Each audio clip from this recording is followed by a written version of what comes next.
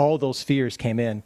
I remember going out to the living room at like 3 a.m. and just laying there on my face, praying, just saying, God, did I just make the biggest mistake in my life? And in that moment, just for some reason, just had a sense of peace. It's just, no, you got this. You got this. Don't worry about it. But once we started to see that this pathway was bearing a lot more fruit, then there was no looking back.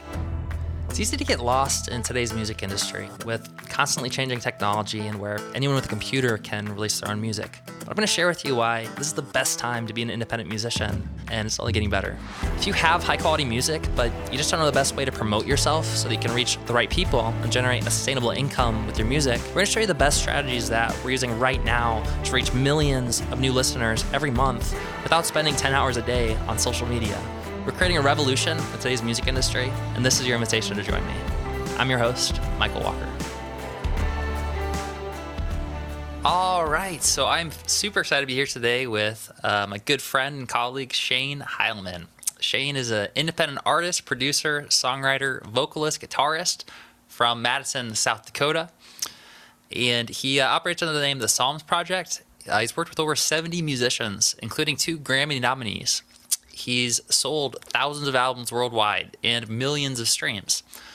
He personally is passionate about mentorship, fatherhood, coaching, and his wife, Emily. And now I'm so grateful and proud to have Shane on our Modern Musician team, helping to coach and help mentor other artists to be able to find and live out their purpose. Shane, thank you so much for taking the time to come on the podcast today. Yeah, thanks for having me on, Michael. This is going to be fun. Awesome. So maybe to kick things off, could you share a little bit about yourself and your personal journey, being very careful to avoid telling anyone about the deep, dark secret of mine and the process? Yeah, absolutely. So, yeah, I'm a South Dakotan, born and raised. I was born in Sioux Falls, South Dakota, and raised on the east side of South Dakota most of my life, and always was into music. I was really raised in a musician family. My grandfather, actually, he played guitar at his 100th birthday party, which is really hardcore. Actually, his guitar is behind me. Not sure if you can see it. If I go this way, you can see that.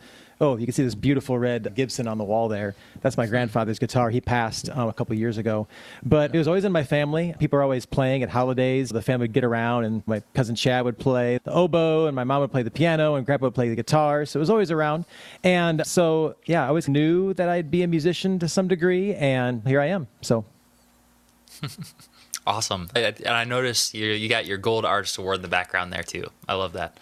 I would love to zoom back towards the beginning of when you're getting started with your music, when you started considering doing it professionally. Like, what do you say? Because a lot of us, especially as it relates to music, I think music is a big dream, or it seems like a far-fetched thing, and sometimes not everyone is fully supportive, and sometimes it's easy to have self-doubt about it. So I'm curious about you when you're starting out, and when was like the moment that you really decided this wasn't just something that was going to be a hobby for you, but it's actually something that you were more serious about?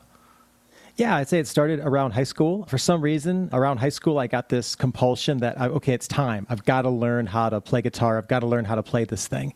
I was really inspired by 90s alt-rock music. Where's my 90s alt-rock music fans out there? I learned guitar playing guitar books from bands like Pearl Jam, Smashing Pumpkins, all those 90s bands, and really got into it about then. Started a band about that time, too, with some friends of mine. And actually, the first song I wrote, which is really wild, it became like a mini hit locally around the area with my band. We had some success right away. So our life for a while was that movie, That Thing You Do. We had this song and everybody knew it and was singing it, and we were traveling around in a bus. And I think it was that time with the band. We were young, 19 years old. I know you can relate to this with your journey with Paradise Fears. We never got as big or as influential as Paradise Fears. But that was a moment where I really knew this is what I wanted to do. I just knew like this was it. This is my calling. This is what I'm supposed to do with my life. When we had this young band, we were traveling around, had fans, we're making money, we're playing shows, people are singing our songs back to us. And it was just like local tour, Midwest kind of stuff in a cheap van. But I was just hooked. I was like, this is what I want to create. I want to do this for a living. That's really where my musical journey started, was in that band. But eventually, the lead singer and I decided we're going to go big time with this. We're going to move to Nashville. And the rest of the band didn't want to come, though. So that was when our band first broke up. And so lead singer and I moved to Nashville, just him and me, in 1999. So I was 20 years old. I dropped out of college, packed up all my stuff in my car, said goodbye to my mom, and drove down to Nashville with my buddy, and we're going to make it in Nashville. And the band broke up again in Nashville a few years later. The lead singer and I just philosophically, musically, just went in different directions. So I was left wondering what was next. I mean, I had this wild 3-year adventure playing music, being in a band, going to Nashville, playing at Nashville gigs, things like that, showcases. And I ended up nowhere. And I was, what's next for me? And that's when I decided to move back to South Dakota. That was when I was going to marry my wife. I met my wife and I decided, you know what? It'd be good to be back in South Dakota because then I can marry her and start over, really. And so I always knew, though, that music was what I was supposed to do. Like I said, I just never gave up, even though I really had nothing going for me. Everything I had built up was with the band and it was gone. So I started to write on my own, started to learn how to sing and started over, essentially. And that's when I got the idea to do the Psalms Project, which is the musical iteration, the musical idea that really rebooted, launched my career, and that's where I am now. So awesome. Maybe you could share really quickly the Psalms Project. It's such a great idea, and I'd love for you to hear you talk a little bit about how the genesis of that idea and what that's really done for you. Yeah, the idea really came to me just out of nowhere. I was actually on a mission trip at the Rosebud Indian Reservation in White River, South Dakota, and we were building some buildings there for a church there. And I just had this idea all of a sudden, wouldn't it be cool if I was reading a psalm at the time, I think, Psalm 1. If people don't know what the Psalms are, they're in the Bible. It's the longest book of the Bible. It's 150 poems, basically. And they actually used to be songs. Literally, they're songs. We just don't know what they originally sounded like. So they're ancient Hebrew poems. And I thought, wouldn't it be cool? Wouldn't it be a cool musical idea, experiment, to put these poems to modern music, fully produced music, great vocalists, awesome instrumentation, and just go through the poem like beginning to end. Don't edit anything, don't censor anything, but just tell the entire story of the entire psalm. Go through all the emotions and support that with music so people really get it, really understand it, also in a modern context. I thought, that sounds really cool. So I started working on it that day, and I liked the song, and I liked how it really broke me out of the songwriter rut. Like, you got to have a verse, then a pre-chorus, then a chorus. It got me out of that because a lot of the songs that I was writing, there was like no chorus, right? It was just like, I was just letting the lyrics take me and let the lyrics take the music where it was going to go. Okay, singing about this now. I guess that's the next part of the song. So how's this going to sound? And it really got me out of that songwriter rut. I was really being like the most creative I'd ever been with music before. And the songs, a lot of them at the beginning especially, like, they weren't catchy. They definitely weren't radio. I mean, some of them were 7, 8, 10 minutes long, but I really liked them, and they were fun, and you just didn't know what was going to happen next. That's what I liked about it. But you'd be singing about this part, then it would switch to a entirely different section. There had been movements like classical music too, but it had some alt pop elements. And so I was just like, this is a blast. I'm just having a blast with this. It was really fun. So that's how it all got started. Super cool. Yeah, thanks for sharing that. Yeah, I think the thing that hopefully all of us can take away from that as inspiration is just how, one, you had an idea for something unique. It was like you could have just done the exact same thing as thousands or tens of thousands of other people, but you had this idea to do something unique, and that familiar plus unique formula that we talk about sometimes, like the viral formula, taking this idea, something that people are familiar with, and be able to create something unique around it and add your own flavor and make it modern again. So much wisdom in that, and just a cool thing to be able to share and express with people, to take this and to reimagine this in a different way. So let's fast forward a little bit to, maybe we could talk a little bit about when you discovered Modern Musician, you came into our community. Like, how long ago was that now? And why did you join us for the first time? Yeah, man, that was a wild ride. So anyway, let me go back to like the 8 years I was making this Psalms Project music before I even had an inkling of doing it full time. I was just doing it as like side hustle, side project, just a fun diversion from my Clark Kent life as a high school educator. I had a 15-year career in public education, and I was making music the whole time. So, go ahead. And real quick, we can probably share the deep dark secret with everyone that we've been alluding to. I thought we were waiting for that for the end. But yeah, the deep dark secret is that Michael Walker and I grew up 2 hours apart, 2 hours away from each other in eastern South Dakota. Mike is from Vermilion. Is that right? That's right. It was funny because we were backstage and you asked me, you're like, hey, like, Mike, is it okay if I mention that you're from South Dakota? I'm not sure. Are you like embarrassed? I'm like, yeah, don't tell anyone that I'm from South Dakota. It would ruin everything. So please don't judge me. I hope this doesn't change our our relationship. I think it's awesome. A couple of Eastern South Dakotans here on the Modern Musician podcast. This is awesome. Totally. So, it's super awesome. But I love the fact that there was a point, if I remember right, where it was very possible that you could have been like my principal, or that the school that I was going to, that we might have known each other just from the education side. Yeah, absolutely. I think I actually applied for a job at Vermilion High School when you would have been a student. So if I would have gotten that job, I would have been like your freshman English teacher, which is just wild to me. But anyway, that just didn't pan out. But so anyway, yeah. So I was at this point in my career where I was really, I think it was a couple of things that brought it on when I really wanted to start to market my music, because I was just putting it out there, whoever hears it. But it was definitely showing proof of concept, because it's a niche thing, and there are a lot of people looking for that. The way I like to put it is that the Psalms are the most popular part of the most popular book ever written. There's a lot of people who are big fans of the Psalms. Of course, we probably all know Psalm 23, already all heard that. Psalm 91, very famous passages of literature. And so some people are, and a lot of people know that they are actually songs, or meant to be songs.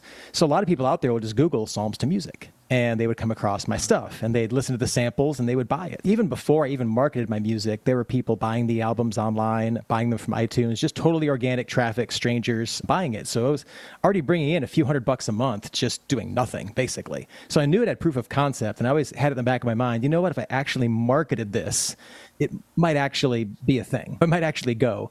But I think what actually made me start to market it was a couple things.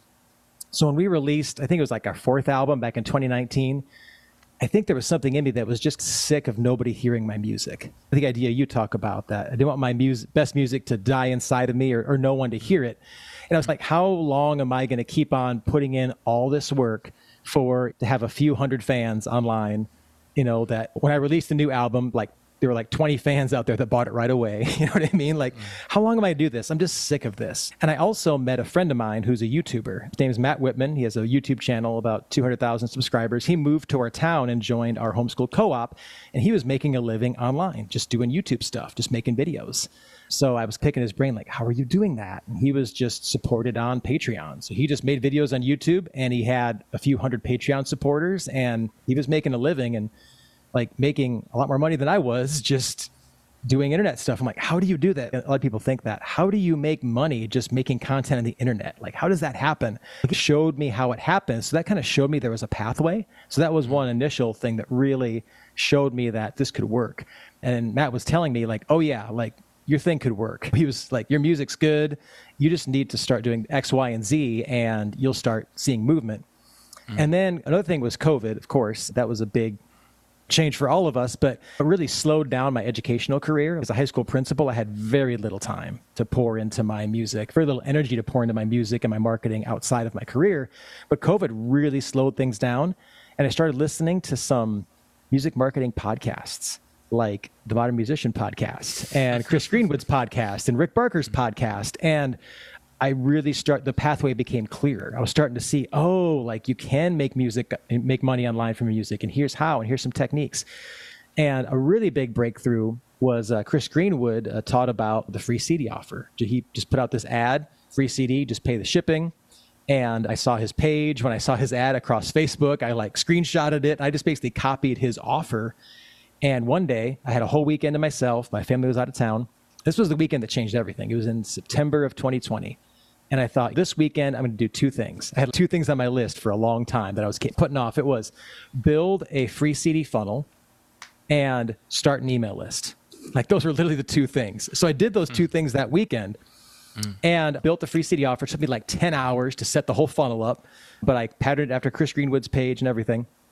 And then I had a few thousand emails from, do you remember Noise Trade? There was like this website back in the day where you could trade people could like basically download your album for a free will offering or something like that in exchange for their email address.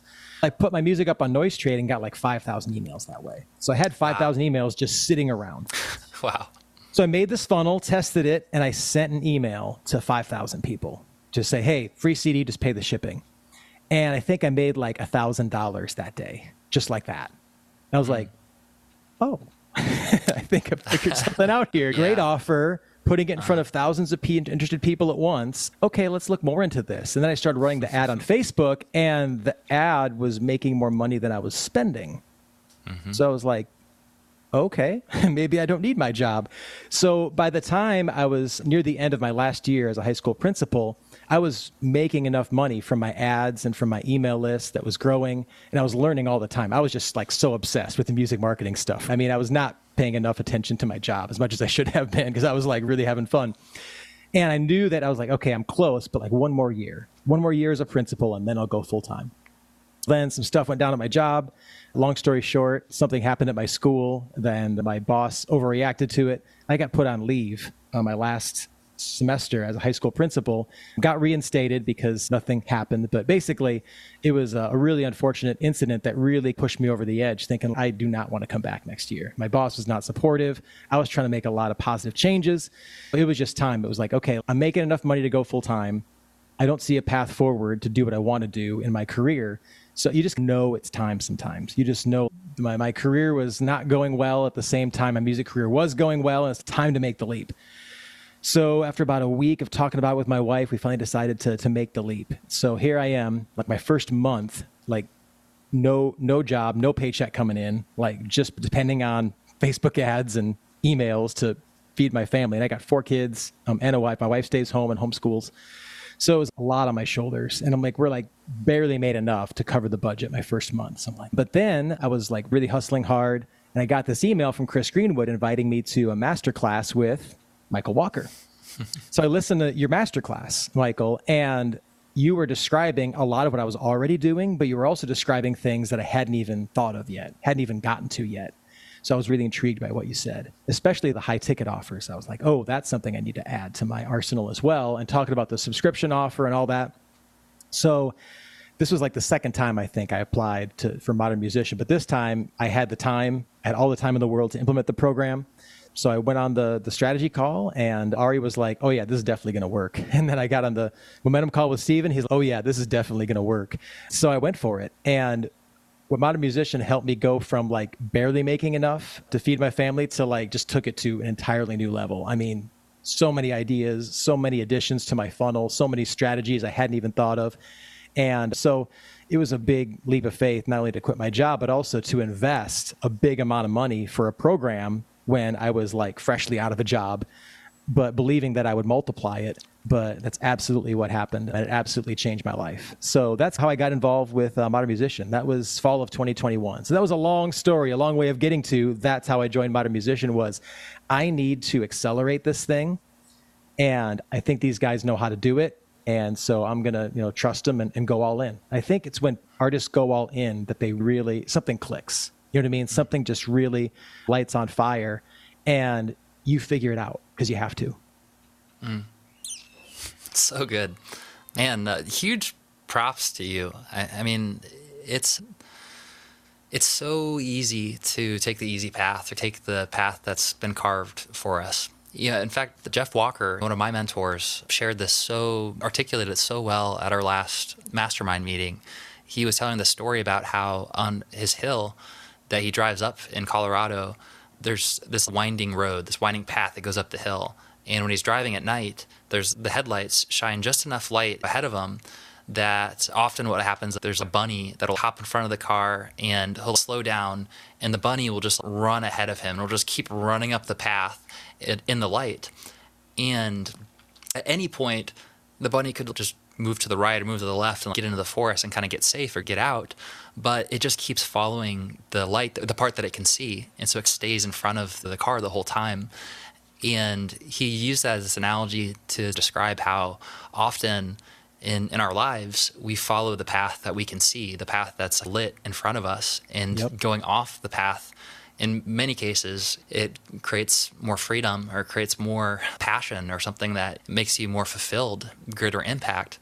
But that light, that the social norms and the path that's been lit for us can be so much easier to follow. So I just want to give props to you for taking that other path and going your own way and seeing that you had something to offer.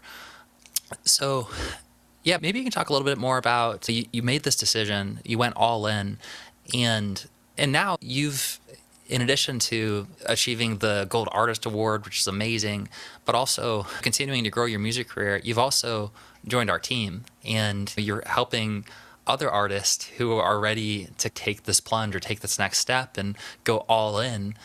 I'm curious, as it relates to that idea of making the decision and going all in and taking the leap, how would you recommend people think about the mindset around doing that? Because, I mean, the tendency, I think, is to dip one toe in the water and maybe to go partially in. What's been your experience having personally gone all in yourself in your own music career and kind of seeing and working with other artists who've made that decision? What would you say to someone who is feeling like they've been on the fence for a while, or they've been waiting for the right time and wondering about their music, and is this really something that they can do? Do they really have what it takes? Yeah, what would your advice be for them? Yeah, a couple things. That's a great question. So the first thing I would say is I do think it's wise when you quit your job and go all in. And this is something that I did right away, it's a good idea to secure some kind of flexi job, the way I call it, a job where you can work as much as you want to or need to in order to make some extra money on the side, but you can also like easily scale that back. So I was actually talking to a YouTuber, actually it's Destin Sandlin from the YouTube channel Smarter Every Day. Not sure if anyone knows who he is, but I had a chance to talk to him because he visited my hometown. He's friends with my friend Matt. And I was talking to him about quitting my job, and that was his advice. Is there some way you can scale back your job gradually to the point where you can, so again, dipping your toe, but like also, is there a way you can scale back to like work as much as you want to? If you want to work zero, and if the music is going and you want to work zero, you can work zero. Yeah. But if you need to put in 5 hours a week, you can put in 5 hours a week, something super flexy smart. Like that. And I was like, I'm a high school principal. I can't really scale that back. You're either doing that job or you are not in that job. So that wasn't an option. Could you do consulting or something like that? I'm like, no, not really. I'm at this job or I'm not. So what he did is he hired me to just do some data summary for his podcast. So that was like a job where here's a project that's going to take a few hundred hours, but work on it like at your pace and make some extra money if you need to. So that was really nice to have, just like peace of mind. Okay, if we're having a low month, I can put in a few 10-hour days at this job and make the extra money I need to. So I think that's a wise thing to have in your back pocket, but make sure it's not a part-time job where you have to work 10 hours a week or have to work 20 hours a week. So that's a really, I think, a wise thing. And also, it's good to make sure that there's a path. If you see the path, if you can see the proof of concept, if you can see, if I just did more of X, then more income would come in, that's a really good sign that you should just go all in for a period of time. And here's a really important principle that my wife and I talked about a lot before I quit was... No pun intended. Sorry, what was the pun? No pun. You said it's a principle. Oh, a principle. Yes. Nice one. Oh, gosh. A really good principle. Okay, good. A really good principle to consider when you're considering going all in with your dream is what's the worst that could happen? What is the worst case scenario? My wife and I talked about this a lot. What's the worst case scenario? Yeah. And we thought about it. So the worst case scenario is I go get a job again. That's not a bad worst case scenario. You know what I mean? We had some money saved up. We probably had a few months worth of, if we really made no money, which I didn't think was going to happen, we had a few months cushion in place. So it really, I mean, at the time, yes, it felt crazy. I was freaking out a couple months before I did it.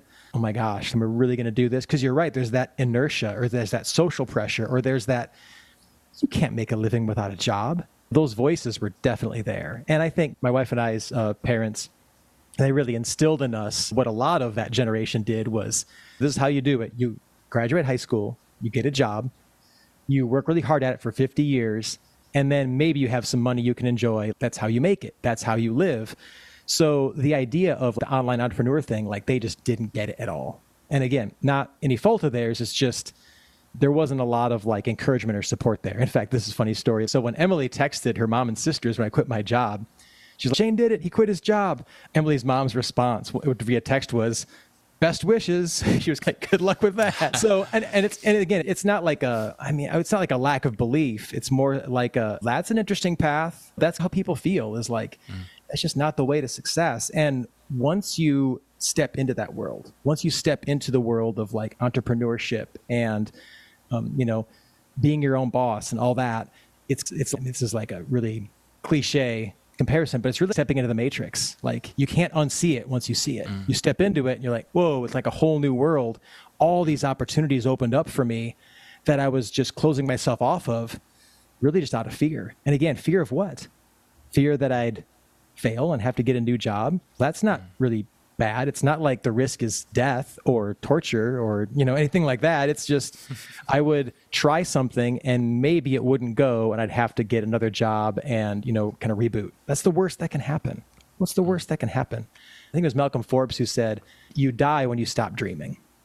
And so for anybody out there who's stopped dreaming or you feel like you're stuck where you're at, there's a reason why you feel that. The best way I would describe it is you feel a little bit dead inside. You feel a little bit like you can't really let yourself out to do the things you feel like you were born to do. And so I think it had been brewing for a long time too, because all those years as a high school teacher and principal, I always had a goal. I always wanted to do music full time. I mean, I've been wanting to do that since I was 19. That was always there. So it always was in the back of my mind. And then when I started to see the stars align or everything fall into place, it was like, it just knew. So yeah, that was a rambling answer. But my best advice would be get a flexi job where you can work as much as you want to or need to. And also my question would be, what's the worst that could happen? The worst that can happen is you try it for a few months, have a ton of fun, and they'll get another job or learn from the experience and reboot. But you know what? I think the chances are, again, if you're seeing proof of concept, but you can get fans, but you can get buyers so that your music has proof of concept and that it would grow if you just invested in it. You just invested in yourself. So that would happen. I think the worst I don't even know what the worst, I think you'd figure it out. You'd figure it out. You really would. And even if you didn't, you would at least die knowing that you took your shot. And I thought about that when I moved to Nashville. I was like, you know what, even if this didn't work out, and it didn't, my Nashville thing did not work out. It wasn't as good of a marketing strategy as what I'm using now. Let's just put it that way. The Nashville strategy was go to Nashville, play a lot and hope. That's the strategy. Not a good marketing strategy, right? So that didn't work out. But I remember going there thinking, you know what, at least I'll be able to tell my kids and grandkids, like, I took my shot. You know what I mean? I took my shot. But then, of course, the opportunity came to me again 10 years later, or 20 years later, was it? Yeah, 20 years later, to take my shot again. And you know what? Like, I'm taking my shot. And yeah, best decision of my life, besides marrying my wife, of course. So I put my best decisions like this. Number one, marrying my wife. She's amazing. Number two, quitting my job. And number three, joining Modern Musician. Those are my top three decisions of all time. All of them scary. Getting married is scary in some ways. I remember how my wife and I felt the day after we got married. It's like we were happy, obviously, we were ecstatic, but also it's like this feeling of, what did we just do? We just did something really permanent. Like the only way out of this is a divorce. Like you feel that little bit of, oh my gosh, what did we just do?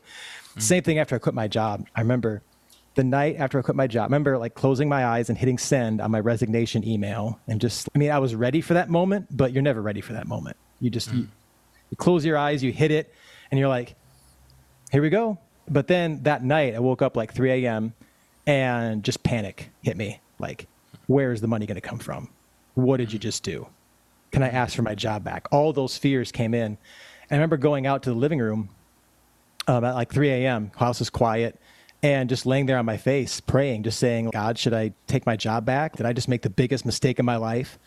And in that moment, just for some reason, just had a sense of peace. It's just, no, you got this. You got this. Don't worry about it. And I went back to sleep, and that was the worst of it. So the next few days after, there was definitely a lot of, oh my gosh, we're doing this. You know what I mean? There was a little bit of that, I guess, nerve excitement, dread, fear, whatever you want to call it. But once we started to see that this pathway was bearing a lot more fruit, then there was no looking back. And it's a lot of adjustment, being your own boss and having your whole day. And because it used to be like, you go to work and you're going to get a paycheck. It's just like, if I go to work for this amount, this paycheck's going to come in, and that's very like safe, predictable life. And I was very used to that. It took a long time to get used to, there's no paycheck coming.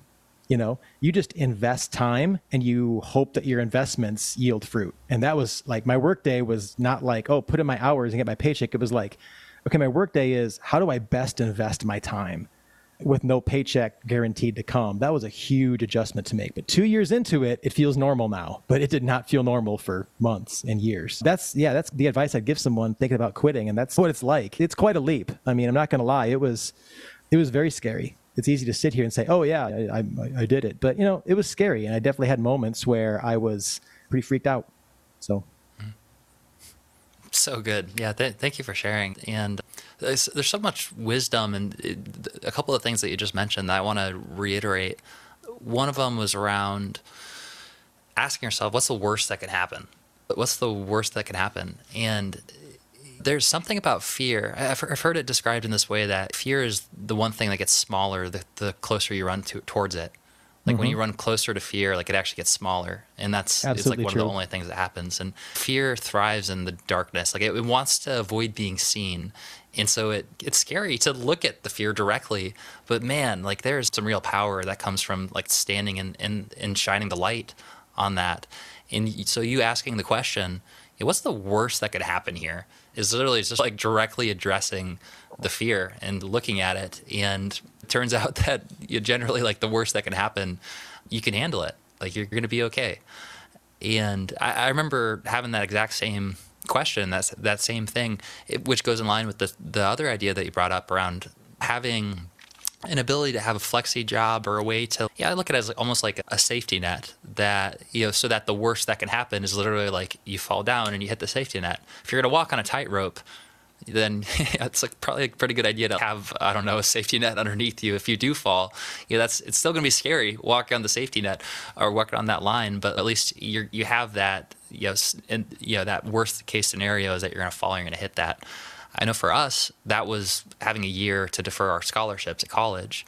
And having that year gave us the freedom, the permission to go all in. And exactly what you described, like really jump into the deep end of the pool, learn how to swim, knowing that you have that. So I just think there's so much wisdom in that. And hopefully that resonates with everyone that's here right now and really understand the power of asking that question and then setting things up so that the worst thing that can happen is something that you can deal with. Mm-hmm. Absolutely. Yeah. So looking back at where you are now, what's something that you'd say is like one of the things that you're most proud of? Wow.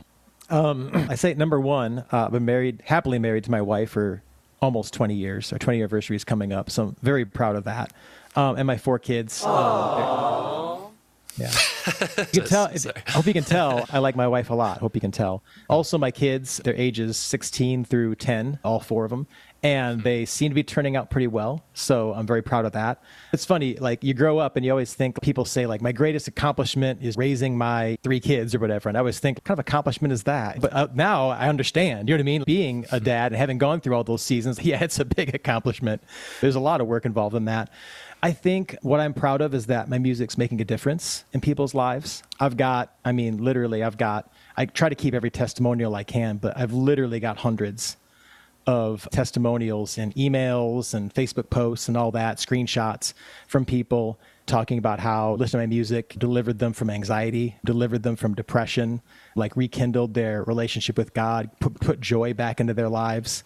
Just got one recently. This lady played one of my songs at her daughter's funeral. Her daughter was 20 years old and died suddenly, and played my song at her funeral. I'm proud of the fact that I followed the path that I felt like I was supposed to, and I kept going, even when I was back just making music on the side. There were moments where, what am I doing? This is crazy. I'm spending like 3 weeks away from my family. I'm sleeping on couches. I'm a high school teacher putting psalms to modern alt pop music. What am I doing? You know what I mean? There's all kinds of moments like that. But I kept the path. I kept moving forward no matter what. I'm proud of that as well. And yeah, like I said, I'm proud of the impact my music's had, that people care about it enough to support me monthly, to donate, to make sure I make another album. All I have to do is reach out to my fans and say, hey, I'm making more music, and people will just, boom, go make the music, Shane. We believe in this. That's what I'm probably most proud of as far as my music career. So awesome. And just to put things in perspective, you as a principal versus you now, were you making more income like as a principal versus like your music, or what does that look like in terms of your actual lifestyle? Yeah, so to not give specific numbers, my principal job, it was a 6-figure job salary-wise, but I am making more money now. So there you go. So it's definitely paid off in all kinds of ways. Obviously, the freedom, like I can now set my day up pretty much exactly like I want to. Think about, everyone who's listening, think about, what would I do if I didn't have a job? How would I set my day up? How would I invest my time? How would I invest in myself and those around me? what kind of life would I live if there were no limitations? What kind of life would I live if there were nothing holding me back, no boundaries? I'm doing exactly that because I don't have a job. You know what I mean? So that's wealth right there. Being able to have that kind of time to live the way that you believe. But yeah, I mean, it was definitely a financially smart decision for me to quit my 6-figure job, if that makes any sense. Because obviously when you're working a salary job, like there is a cap on your income. But when you're an entrepreneur, your income is only limited by your own hustle and ingenuity. It really is. So now there being no cap on my income, it just feels much more free to be able to, okay, if we need some extra money, I just go earn it, or I just send a few more emails or whatever. So it just gives that freedom to live the way that you believe. Good. And what would you say, so you brought up what you're most proud of is your family and your wife and your kids. What kind of impact has it made on your family and your life and your relationship with them to be at the point that you are now versus when you were a principal? Oh, wow. No, that's an awesome question. I think it was really big for my kids to see what I did. And obviously you knew this was going to happen. If I start talking about my kids, I'm going to start choking up. But, at first, I think they were scared. They didn't really fully understand, being kids, they don't fully understand what's happening when your dad's quitting his job to do his music. They don't really know what the prospects are of success or, what that really means. I remember one of my sons being a little bit upset about it because he thought we're going to be poor now and we're going to be like scraping by. But he was not happy about that. But, for them to see us in a better place than we were 3 years ago after doing it, I think is big for them to show them that you don't have to live life the way that, again, social pressure teaches you to just, go get a job. What about being the person who hires the people what about the person who creates the jobs? Like, people are never taught that in school. The school system's a whole other topic. I was trying to transform the school system when I was in it. And that was one thing that always bothered me is all the focuses was on go get a job, which is such a limiting mindset to instill in young people. And I saw it really damage young people quite a bit, because they never thought outside the possibility of just getting a job and never thought about the possibility of creating their own thing, that just never enters a lot of their minds. And I was raised the same way. It was like, which job are you going to take? I remember sitting with the high school counselor, like, okay, here's all these jobs. Which one do you want? I remember always thinking like, I don't like any of these. Like, none of these fit me. I was just weird. I was the guy who sat in class just writing music theory and chord sheets and like inventing new chords in the back of class. Like none of that interested me. I just wanted to make music and do my own thing. That was always how I was. But as far as how it's impacted my family, I think it's big for my kids to see that like their dad made this leap and it worked out. And also it's allowed my family and my wife to do this thing together, because being a high school principal, it's really hard for them to help me with my work. But now with this, like, we pack starter packs together, we pack orders together, and my wife does the live streams with me. And it's just, I think it's really improved our marriage because she sees that I'm happier, which obviously really helps a relationship. My kids see that I'm happier. And obviously I have more time for them too. I mean, the impact is immense. It's almost like this kind of cloud lifted in a sense. Oh man, thanks for sharing that. I mean, that definitely resonates with me because I know what it's been like for becoming a dad and raising my own kids, and how much it means to me to want to be a good role model for them and to make them proud. And so seeing you do that for your family and your kids is really cool. Yeah, it's really cool to talk to my son and what can I do to make money? I'm like I can see the limitless possibilities now. I can see what life is like as being your own boss, your own entrepreneur, creating your own thing, just developing high-level skills that people will pay you well for. Like I can mentor them in that direction instead of the which job are you going to take direction. And if they take a job, that's great. There's nothing wrong with holding a 9-to-5. Like that is the right decision for a lot of people. Some people love working for the man, and that's great. So I'm not trying to denigrate that at all. I just don't want people to feel like that's their only option. Mm-hmm. Yeah, absolutely. Maybe you could talk a little bit about just the power of mentorship and investment. I mean, recently you just invested in mentorship from a very amazing entrepreneur. Maybe you could talk a little bit about that investment that you made and just the role of investments in general in your journey. Yeah, it's been huge. I'd say the number one, besides my persistence and my basically refusal to not succeed. I think that is just a side note. From my study of life, I guess I'm a student of life. From my study of life, I think, and you've talked about this too, Michael, I think the number one X factor in whether people truly succeed at creating the life they believe in is intensity. Intensity is the most common thread I see throughout all successful people throughout history. They basically just decided what they were going to do and just refused to fail. And it really almost is that simple. I think the advice, I think it was Scott Adams. I don't know who it was, the original quote was from, but I saw this tweet from Scott Adams. He said, the best advice I ever received was, I hope I don't butcher it, but it was something to the effect of find out the price of success, then pay it. I love that. That is so simple. Find out what the price of success is. Okay, like count the cost. What's it going to cost me to get where I want to go? And pay it. And for me, like investing in mentorship has been probably the most important bridge to that, because I had this intensity. I'm going to achieve this. I refuse to fail, but I could not have gotten there without investing in myself and investing in coaching and mentorship, because there are these people across the bridge, like they know how to cross the bridge. They know how to get there. And in order to access them, I had to invest in invest in paying for their time, because otherwise I'd have to learn everything on my own. And that takes a lot longer. Like I've said this before, joining the Modern Musician program, it was like fast forwarding my life 5 years. It was like, it would take me 5 years to learn everything I learned in that program. And it just like fast forwarded me there in 3 months, which is, you can't replace that. I mean, it's amazing. So I'd say over the course of my music marketing career, in the last 3 years, I can't remember the exact number. I bet I have invested somewhere in the neighborhood of between $30,000 and $50,000 just in coaching and mentorship. And that's been the best money I've ever spent, because again, it has basically allowed me to create the music I want to create. And again, live the way I believe in and spend my time the way I believe in, because it showed me the entrepreneurial wisdom that's allowed me to pull this off. So I'd say that's a small price to pay for being where you want to be. Like if I asked someone right now, would you pay $30,000 to $50,000? And again, that's just a number. But let's say it cost you to drop 50 grand today in order to be able to figure out how to live the life you feel like you're called to. I bet most people would do that. Yeah, but absolutely. A lot wouldn't if they knew it would work, of course. But yeah, it always comes down to that leap of faith and that willingness to take the leap, which that's the scary part.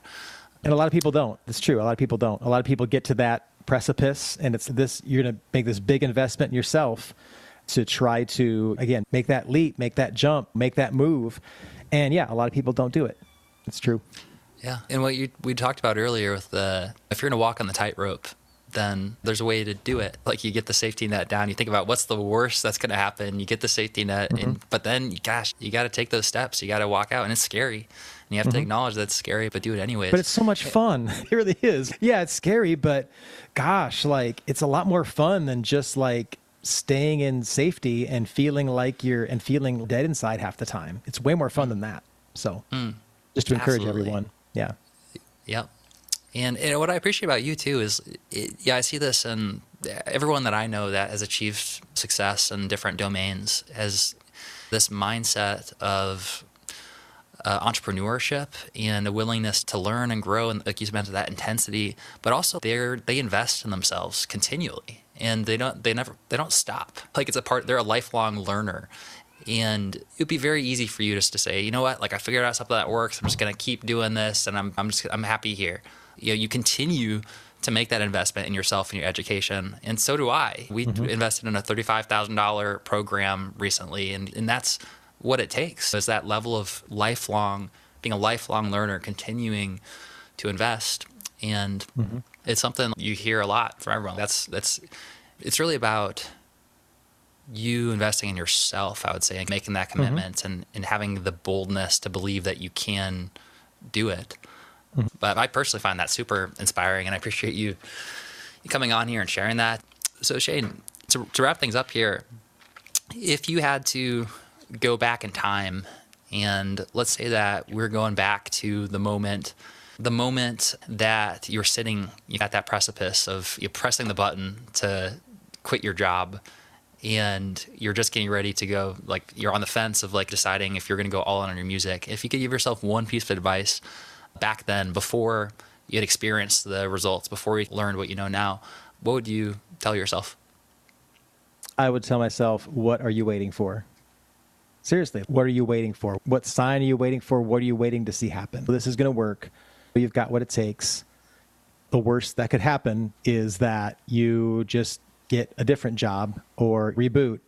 What are you waiting for? Are you waiting to retire? Are you waiting to die? What are you waiting for? If this is what you're supposed to do, what are you waiting for? So that's probably what I told myself. Yeah. Cool. Goosebumps. Awesome. Hey, how about we've got a squad here? I haven't really looked. I've just been so engaged in this conversation. Yeah. Like, this has been me fantastic. too. Can we get like a round of applause for Shane right now? I mean, I feel like, dang, dude, so awesome. Yep. Hey, Lavender, how are you doing? I was just see some folks from the Artist Launch Challenge. Sweet. That's sweet. Lavender said, "You guys seem like the coolest dads." LOL. Cool is not a word that I think would just my wife would describe me. I'm pretty dorky around them, but yeah, I would say that for both of us, I think that's one of the things that I resonate with so much about your story, Shane. Is just I know how important your family is to you and your relationship with your kids and your wife. And yeah, I know when you won your Gold Artist Award, when you submitted the video for the Artist of the Year award, that was one that just like I remember sharing that with my parents and being like, yeah, like that is awesome that we get to be a part of that and helping people to do that. I knew you were going to bring that up, that video. So video's infamous by now. But yeah, I broke down the video talking about my kids. Yeah, it was real. It was real and it was raw. And I felt that. It's powerful. How about we bring on some folks who are here live to be able to ask some questions? If you guys have any questions for Shane that you'd like to ask directly, then you can raise your hand here in the Discord community, or you can put them in the chat. I'm happy to answer from there. But I see some hands up. I see Steve Cuban. Let's bring him on. Steve. What's going on, man? Hey, Steve. Hey, Shane. Hi, Michael. Shane, hey, can you hear him Steve. all Good right? to talk to you. Yeah, I can hear him. Awesome. You can hear us? Great. Sorry I don't have a camera hooked up, but I'm watching you and really always so encouraged by your story, Shane. What a blessing you are, man. You and Michael. Thank you. If we had guys like you mentoring us, we will go very far. Wow. Thanks so much, man. That means a lot.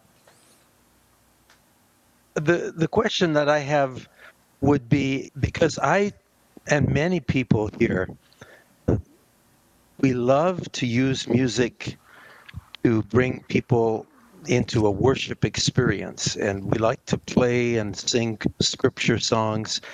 So I wanted to get your feedback on that, and in a way that would apply to everybody here, about taking words that have been written in the Bible and putting them to music, and how much liberty that you take.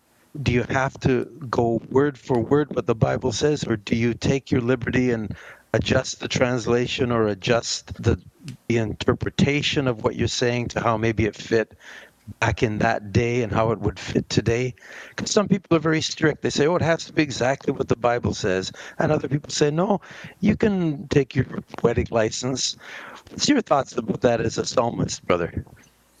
Yeah, thanks for the question, man. Yeah, it's definitely a balancing act. So whenever people ask, do you put the Psalms to music word for word? I always ask them word for word with what? With the original Hebrew? Right. Because if you're going to do word for word, you'd have to sing it in Hebrew.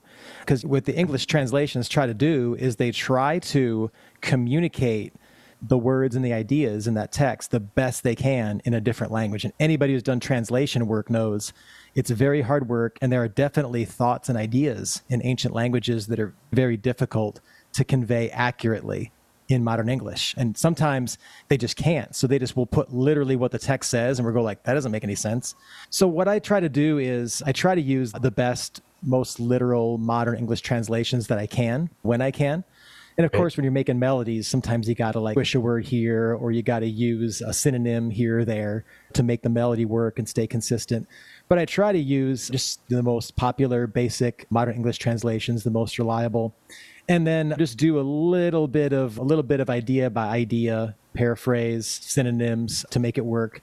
But the goal is always to communicate what the original text is trying to communicate. And again, that's basically doing translation work. And I'm leaning on scholars to do that. It's a balancing act between going quote unquote word for word with the English translation and just trying to convey ideas with the words and music that reflect what's being said. So it's a balancing act, but that's how I approach it. Great. Thank you for that. I appreciate it. And I really appreciate that you delve into the Hebrew to see what the original words mean, because it does make a difference. And Absolutely does. if I can share for 30 seconds, I was one time reading Isaiah 54, and as I read it, all of a sudden I felt this Caribbean beat come, and it just fell into place. Single barren woman. And I felt a reggaeton beat where the clave goes twice. Da, Yeah. da, I da, have similar da, da, experiences. Yeah. Where I'm reading something and I'm like, It was, I hear something. and Yep. that's so cool, the inspiration. And here's what was amazing. As I read the Hebrew, and I'm thinking about this reggaeton beat, and I'm hearing it, and then I look, and there's a section in the Hebrew, verse 7, that says that God, for just a small moment, is mad, just a small moment. And the Hebrew word is reggaeton. So here I'm hearing a reggaeton beat, and the Hebrew word is reggaeton. Now, how cool is that? I mean, God inspires us even as musicians, eh? That is really cool. Yeah, and I'm really interested also in just like the science of music, because I know some people when they compose music, they really feel like they see color, or they can tell what color the music is. Oh, wow. And I have the same experience when I'm reading the text. Sometimes I'll just hear what this should sound like. It's very odd. Some people are like, where does the music come from? I don't know. I just I hear it and I start writing it and playing it. So, but anyway, no, thanks for those thoughts, brother. Appreciate that. Awesome. Very Thanks, good. Okay, thanks, Michael. All right. It's so cool. Yeah, I mean, the creative process is such a beautiful thing, and there's a lot of truth to the idea that there's different frequencies, almost like sound frequencies. I've seen videos on YouTube where they have a pile of sand on a table and they just raise the hertz, like the frequency, and at different frequencies it like rearranges itself into geometric shapes, and it's so interesting. And yeah, as it relates to like you were talking about, like lights and sounds, and I think what is it called, like synesthesia, I know is a thing where you can Yeah, I haven't heard that. taste colors, or I don't know. Our senses are amazing things, and we have evolved to try to make sense, or we can perceive some things, but sometimes I wonder if the way that we evolved, like eyes, like in the early stages of having eyes, and we could sense something is happening, but we don't fully grasp it or fully understand it because our eyes aren't fully developed. I wonder if we have certain senses that are like that with maybe how we perceive time, where it's like we have very primitive like sense organs around it. Maybe someday we'll fully be able to better understand. Yeah, maybe like how like blind people talk about how like their other senses are really heightened to make up for their lack of sight. That's always really interested me. And then of course like Beethoven was deaf. I still don't know how that worked. You know what I mean? Like you just feel vibrations through the piano. But yeah, the world is not just stuff, for sure. You know what I mean? But yeah, I could get into that for a long time. Just the frequencies. Like I do believe that like music has spiritual power that is within it. I don't exactly know how that works theologically. But what I do know is I can play music for a certain person, and some of it, the music that I've made, and you can just tell this has a real tangible spiritual impact on the person. I just find that fascinating. Yeah, it's awesome. All right, so how about we check out our chat and see if anyone else has any questions, or if anyone wants to come in here live. Matt said, Shane, do you tune for 432 hertz? Man, I get that question all the time. You wouldn't believe how many people, do you make your music to God's frequency or the devil's? Because I don't know if anyone knows about the 432. Do you know about the 432 and 440 hertz controversy? I've heard touches of it, yeah. Like it's a certain frequency you can retune your instruments towards. Is the normal one the devil frequency? Is that... Okay, I don't want to get too deep into it. Okay, it's a conspiracy theory, but the story goes that 440 hertz, which is the most common frequency at which music is recorded, was the frequency used by like Hitler's doctor or something to torture people, and that's where it comes from, or that's the tradition. Wow. But 432 is supposed to be like in harmony with something, I don't know. So that's the idea, is that 440 was like some corruption and 432 is like the real healing frequency or something like that. I've researched it personally. I don't believe there's anything to that. And that's a long conversation, but I could share some resources with those of you who are into it, but I have not found that to be a credible theory. I don't think there's anything to the 432 frequency thing. So that's just my 2 cents. We should come up with a new frequency, the modern musician frequency. And if we retune to 500 or I don't know, we come up with the modern musician frequency. And that's how we know if someone is part of the squad. So you have to make music In the only frequency. in the frequency of 555. Definitely not 666. So we'll avoid that one. Like that's not the, yeah. Yep. So All no, right, well, I don't do 432, Matt, to answer your question. So. All right, so let's keep on going to questions. A said 420 is a high frequency and it heals. Marijuana. I'll take his word for it. I'll take his word for it. All right, let's see. I think we have a hand up in the audience. We might have time for one more question here. I see Rakuda. Rakuda asked, question, what did you do to follow up after the great response to your free CD offer? Yeah, that's a good question. Like in terms of the free CD offer, that and like a follow-up to that and different strategies, what are some tips or tricks in terms of the tactical side of things that you find that are working? Yeah, it's a great question. For me, I found that the sales funnel was an absolute game-changing strategy for me to be able to generate enough revenue with my music. The reason that the free CD offer was profitable, and I shouldn't just assume that everybody here knows how a free CD offer works, because I remember that first podcast I heard where they said, we're going to teach you today how to make money by giving away your CD for free. I was like, how does that work? That doesn't sound like a good strategy to me. But the idea is you offer a free CD, just pay the shipping cost. But what makes that offer profitable is the upsell, or sometimes it's called a bump offer, where when someone's checking out to buy the CD, which is it's like $4 or $5 for a CD, it's a great deal for the shipping and handling, I should say. And then, but anyway, they're paying $4 or $5 and they're getting this CD shipped to them. My upsell at the beginning was to upsell to my whole collection. So I had 4 CDs at the time. So I'm like, hey, do you want to get our whole collection? I think at first I offered it for $20. So for an extra $20, you can have 3 other CDs, which is an insanely good deal. The upsell was what made that profitable. Without the upsell, it would not have been a profitable thing or a good idea, especially with all the ad spend that you're spending. So when you have about 50 or 60% of people taking that upsell offer, now you're starting to get into profitability. And after joining Modern Musician, they taught me all kinds of other upsells I could do. So now when people come to my free CD offer, they can upsell to the entire CD collection.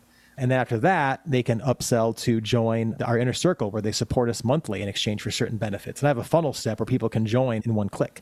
And also, so if they don't want to join inner circle, then there's a downsell offer like, hey, do you just want a t-shirt? So the funnel is a way to negotiate with the customer. Okay, what exactly are you interested in and what exactly do you want to spend? Because some people will go into the funnel and they will just buy everything. So they came there for a free CD offer and they're like, oh, I like that offer. Oh, I like that too. Oh, I like that too. And now they're spending over $100 in that funnel. This is the way I always put it. When I send an email to my list with an offer, I found out pretty quick that if I send an email to just what I call a dead end offer, it's on your website, buy this CD, and people will go buy the CD. But if there's no upsell behind it, or if it's just they buy the CD and that's it, I'd make a little bit of money from that email. But if I send them to a funnel, an offer with a funnel and upsells behind it, it's 5 to 10 times as much revenue, sending them to a funnel instead of a dead end offer. So yeah, the sales funnel is definitely what I offer after. And just think to yourself, okay, I've got this offer. What would be like a logical next step? What would be a way to enhance this experience or take this experience to the next level? Then that would be a good follow-up offer for people. And then think about it again. Again, you can keep on putting offers in front of people as long as they will keep taking them. They can say no whenever they want, but why not just say, hey, do you want this too? And some people will say yes, because they're impacted by the music. They're really excited and they want to support you. So why not give them the opportunity? So, and then I also follow up on my email list. So if someone just takes a CD and passes on, the upsell offer, that's not the last time they're going to hear about it, because they're on my email list, they're going to get multiple more opportunities to take those offers later. So my email list also works as like a follow-up funnel to keep on putting offers in front of people as I'm serving them, as I'm giving them good content to read, as I'm nurturing them, as I'm pouring into them. I'll drop offers here and there and people will be like, okay, yeah, I'll take that. That's what I do as a follow-up to the free CD offer. Super smart. Yeah, and we could probably be here for another hour to 10 hours just talking about like the email follow-up stuff and your genius around email sequences and the importance of email. Yeah, but nobody talks about that. Yeah, that's it's so surprising. But you talked about how important email was to your own journey and how you got started, with that single email. And you had this email list of 5,000 people, which is amazing. Single email, over $1,000. That's pretty dang awesome. And definitely the follow-up, and you mentioned how the follow-up process and the upsells are really the thing that made that whole thing work. The good news is for all of you who are here right now, it's good to be you, because we actually just launched a brand new, what we call the fan journey template, and it's in your Street Team account right now. If you've been following along with the Artist Launch Challenge, then you've over the past week, we've been setting this up together. But this fan journey template basically creates your own free shipping offer that you can send fans to, and we automatically fulfill it for you. So you don't even have to worry about sending things out yourself. And it includes the upsells for you. So what that looks like is we have these digital cards, these digital exclusive cards that you preload your content onto, exclusive content that people can get, and we ship this out for you. It's like a CD, but we ship out the card. And people have the ability to upgrade from a bronze pack that includes some exclusive content to like your VIP or to your gold. So you have that built-in upgrade. And we also put in the inner circle upgrade in that fan journey template as well. So really in that like single template that you guys have access to in your Street Team accounts, you have the ability to get started and get launched and start following in a similar footsteps to what Shane has been talking about all throughout this podcast. Do it. Sign up. Start doing it. Definitely. Yeah, if only it was just like available in your account and it was free. That would be really cool, huh? Mm-hmm. Yeah, if only it was easy to set up and just like kind of all the templates were done for you. That'd be great, wouldn't it? If there was like a step-by-step process that literally just helped you do all of this and hold your hand through it, gosh, that'd be cool. Yeah, we got to develop this idea. Let's talk more about this, Michael. That's not even what I meant to click, but it worked out.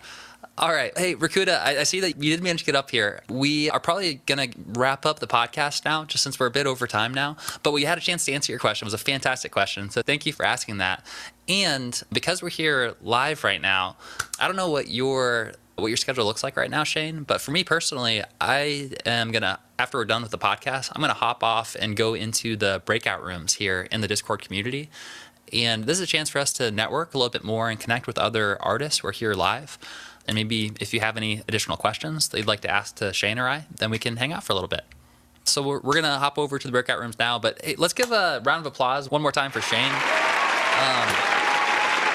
This is awesome. I mean, like, we've talked about this before. Like, I know your journey, but hearing it in more detail, again, has been super inspiring. And I'm just, proud to be a part of your journey, for you to be a part of the team. And it's so cool that we get to do what we do and be able to have conversations like this and be able to inspire and guide other artists on their path. So thank you for being a part of it and for taking that leap of faith yourself and the ripple effects that you're helping with other artists that you're guiding through Modern Musician as well. It's really awesome. Thanks, man. Really appreciate that. And on behalf of all the artists listening, I want to thank you, Michael, for what you do, because obviously you coming along at that time in my life really did change my life and I think really did change the trajectory of my future. So you're doing something super, super valuable, and I don't want you to ever forget that. Thanks, man. That means a lot. Hey, it's Michael here. I hope that you got a ton of value out of this episode. Make sure to check out the show notes to learn more about our guest today. And if you want to support the podcast, then there's a few ways to help us grow. First, if you hit subscribe, then that'll make sure you don't miss a new episode. Secondly, if you share it with your friends or on your social media, tag us. That really helps us out. And third, best of all, if you leave us an honest review, it's going to help us reach more musicians like you who want to take their music careers to the next level. The time to be a modern musician is now, and I look forward to seeing you on our next episode.